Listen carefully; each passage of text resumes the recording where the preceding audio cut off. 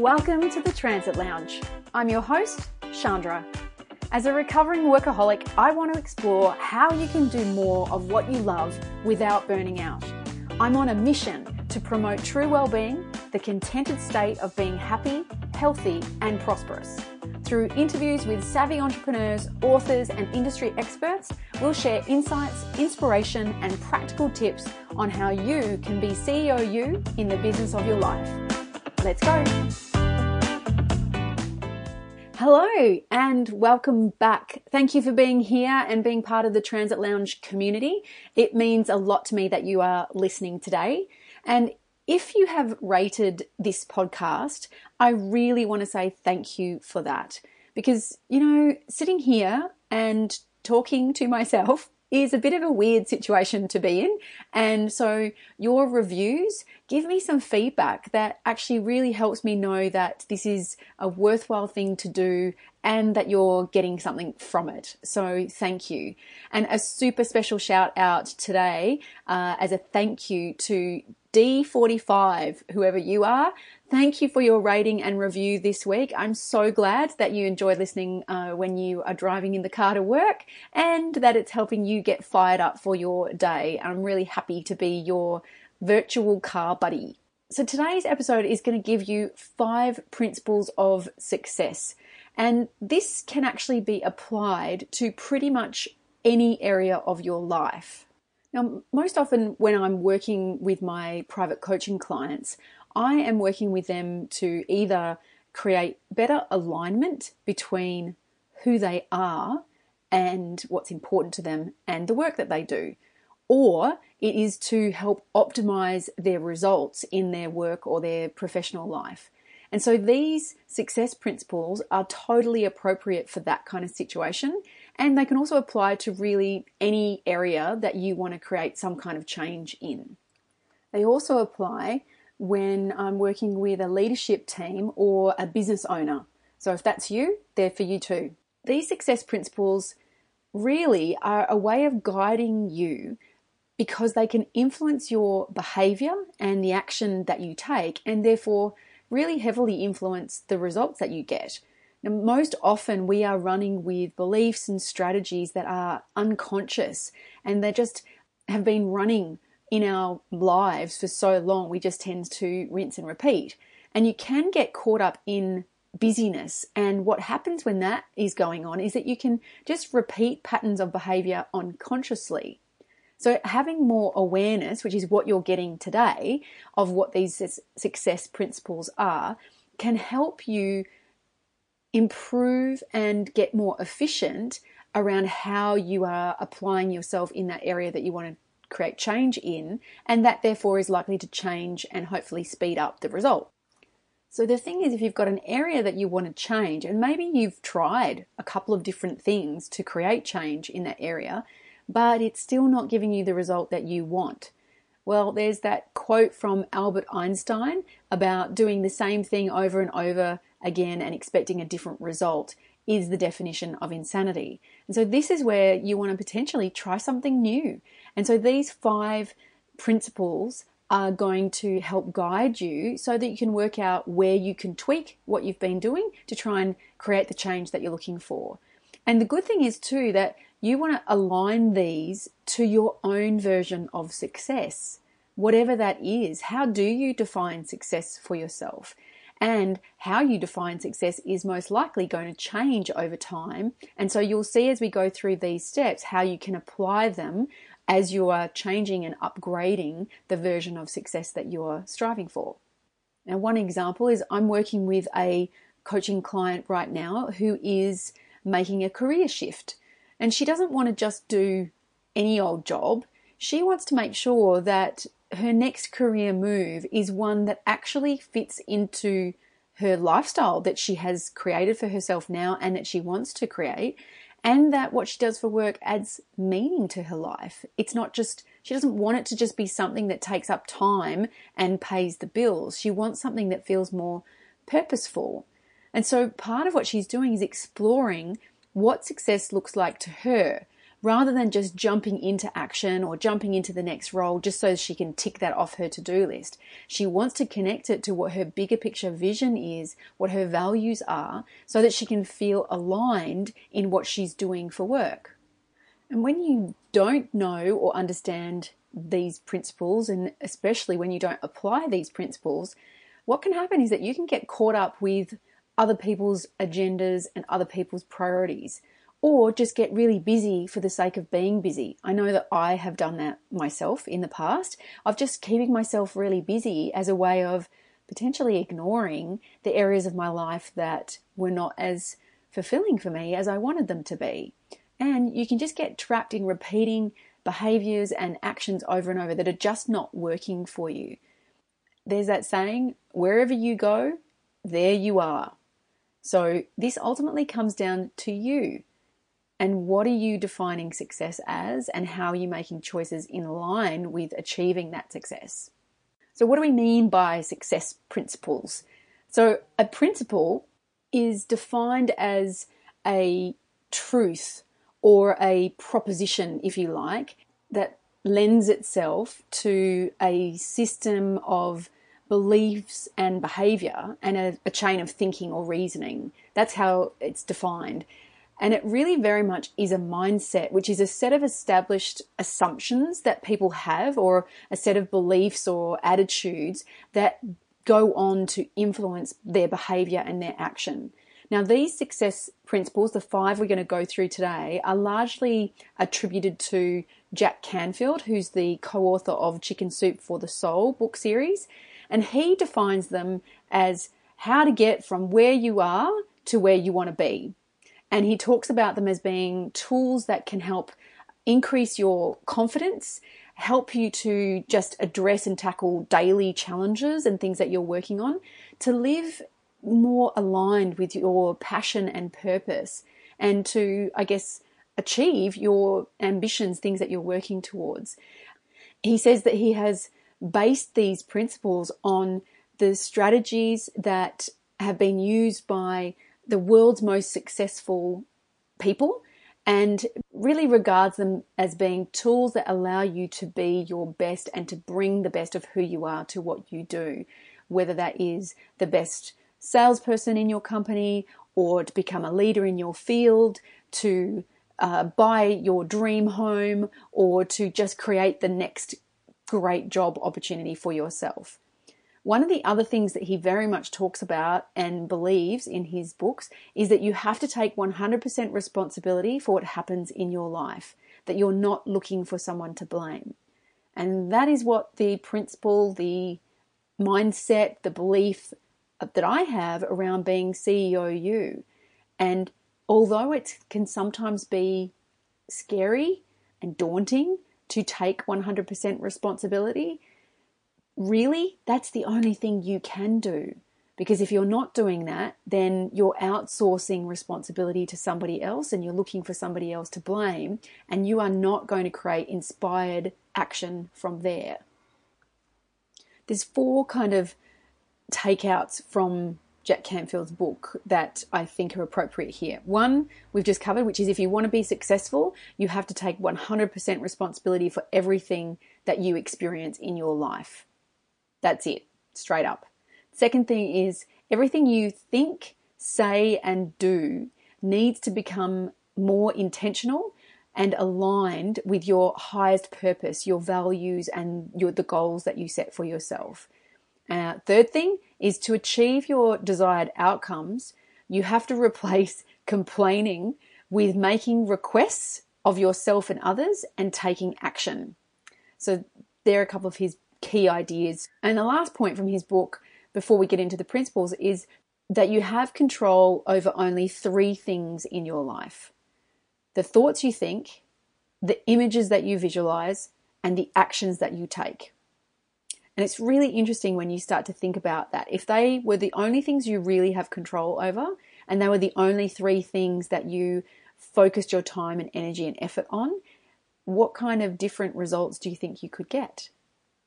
So let's have a look at these 5 steps. Now, when I first learnt them, which was when I did my coach training about 10 years ago or something, I looked at them as a sequence of steps that you sort of did one after another, and they definitely work in that way. But over time, I've also realized that they work as little standalone pieces. And so sometimes I'll find myself just honing in on one of them in a particular project that I might be working on, or to snap myself out of a certain headspace that I've created for myself. So see what you think as we go through. But for a starting point, I think it's good to regard them as a bit of a flow, if you like. So the first principle is know your outcome. This is really about clarifying what is it that you actually want. Part of it comes back to defining what success looks like to you, and not necessarily big picture success in your whole life, but in the specific area of your life that you're trying to create change in. What does success in that area look like to you? And make sure it's what it looks like to you, not what your mum or your dad think, or your brother or your partner or the person next door or whoever, your boss or your colleague. What does success look like to you in this area? Because the clearer you can get on what you actually want, the easier it becomes to take action in that direction. So step 1, know your outcome. Principle number 2 is take action.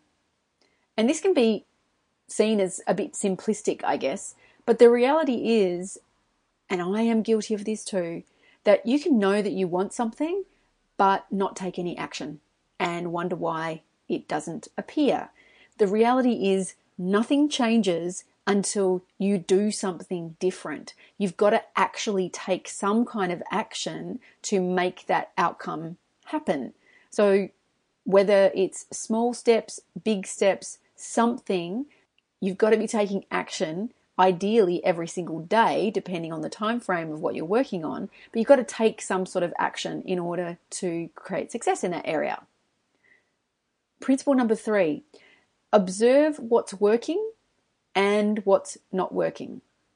This is where sometimes we get head down, bum up, and into busyness and taking action for action's sake. But you really want to be able to pull back enough occasionally to be able to measure, to give yourself some feedback or get feedback from others to sort of see what of all of the action that you're taking, what's delivering a result that you like and what's not. What are things that might be worthwhile repeating, continuing to do, and what are things that you could potentially let go? But you've got to firstly observe what's working and what's not. Principle number 4 is to be able to be flexible and resilient enough to create change, to do more of what's working and do less of what's not. Because sometimes what happens is that we get caught in a certain laneway or a way of doing things, and we're stubborn and just want to continue to do that, even though it's not giving us the result. But if you've observed something that's not working, then you need to be able to have what's called behavioral flexibility to pivot and to change course to do more of what is working. And that requires you sometimes to do less of what's not working and to be prepared to let that go without judgment and beating yourself up to say that that was wrong to do. And it's so interesting because even as I'm going through these 4 principles, I'm applying them to a challenge that I have been facing in my business, particularly this week. And just even thinking about how am I demonstrating behavioral flexibility to do more of what's working and less of what's not, I can already start to see some ideas about how if I apply that principle, it might help me shift my direction a little bit. So these are the gifts that keep on giving, these principles, so they apply throughout your whole life over time. So I hope you're really enjoying them and maybe starting to think of the ways that you could apply them in the different areas of your life. All right, principle number 5, operate from a physiology and psychology of excellence. Now, this is where there's been a lot of research into the impact of the mind-body connection and how you hold yourself physically, your posture, and breathing and anything to do with your physiology, how much that influences your psychology and your mind state.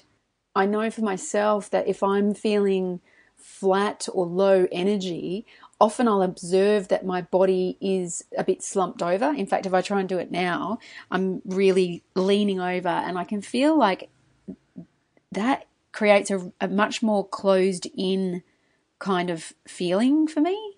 It doesn't feel very empowering or something. Whereas if I sit up straight and my shoulders are back, straight away I just feel a little more open, more possibility or something. Try it for yourself. Like, what happens when you really slump over and then you try and be happier and inspired or positive? It's very difficult because the body is communicating a different kind of emotion than you're trying to achieve. So if you want to create a change in your psychology, in your emotion, think firstly about how can you move your body or hold your body, what can you do with your body that might create the sort of conditions that send the message to your brain, oh, we're doing happy, we're doing confident.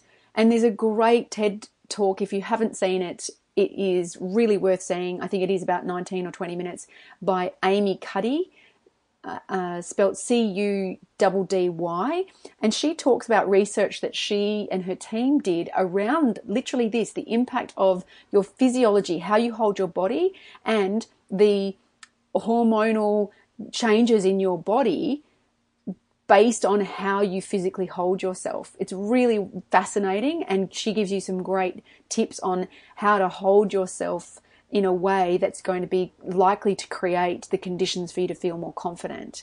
So often if you're trying to change your headspace, you can start with your body first, and that can trigger the positive change.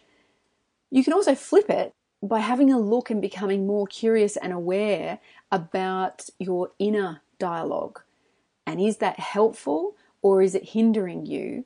And what are some of the ways that you could change the kinds of conversations that you're having in your head? And I know you're having conversations in your head. I have them all the time. And sometimes I catch myself being so nasty, saying things to myself or about myself that I know I would never in a million years say out loud to somebody else. And yet that voice is sometimes so loud and so strong, it surprises me. And so becoming more and more curious and aware of catching that inner voice and trying to balance it out with a more nurturing, supportive voice can also have a huge impact on the results that you get, because it will impact on what you're focusing on and what you think is possible and what you think about yourself. So you can do it either way, but really thinking about the impact of your physiology and your psychology together. So those 5 principles again: know your outcome, take action, have what's called sensory acuity to notice what's working and what's not working, have behavioral flexibility to make changes as they need to be made, to do more of what's working and less of what's not, and to operate as often as possible from a physiology and a psychology of excellence. They're things that are going to really prime you to get the optimal results. So for example, if you really wanted to improve your current situation in some way or some area, the first things for you to do is to really think about what you need to focus on to make these principles come to life. You know, create some kind of space and clarity around what is that area that you want to change or improve. And it's been said that a problem well stated is a problem half solved. I can't remember who said that, but it's a little saying that has stayed with me for many years. Once you've identified the area that you want to make some change in, you can break it down into a tangible goal or outcome, then break that into small actionable steps that you can take. So take action, then applying the steps that we just went through. Notice what's working out of the action you're taking, notice what's not working, change those things, and continually bring your awareness to your physiology and your psychology. How are you creating the conditions for you to come from a space of excellence rather than mediocrity? And then you just rinse and repeat. So they are your 5 principles for success. That's it for this episode. I really hope that you got a few little nuggets, a few little takeaways to start you thinking about how you can optimize your success in whatever area of your life is important to you right now. Have a great week. Remember, being CEO you is the one job that you have for your whole life. So it can take some time to evolve into it. So surround yourself with people who can support and champion you along the way. Thanks for listening to the Transit Lounge. If you liked it, please do me a favor and leave a review so I can keep doing more episodes for you. And come and say hi in the private Facebook group, The Transit Lounge, being CEO you in the business of your life. I really look forward to connecting with you there. And until then, do whatever you can to create a future that you will love through the choices you make today.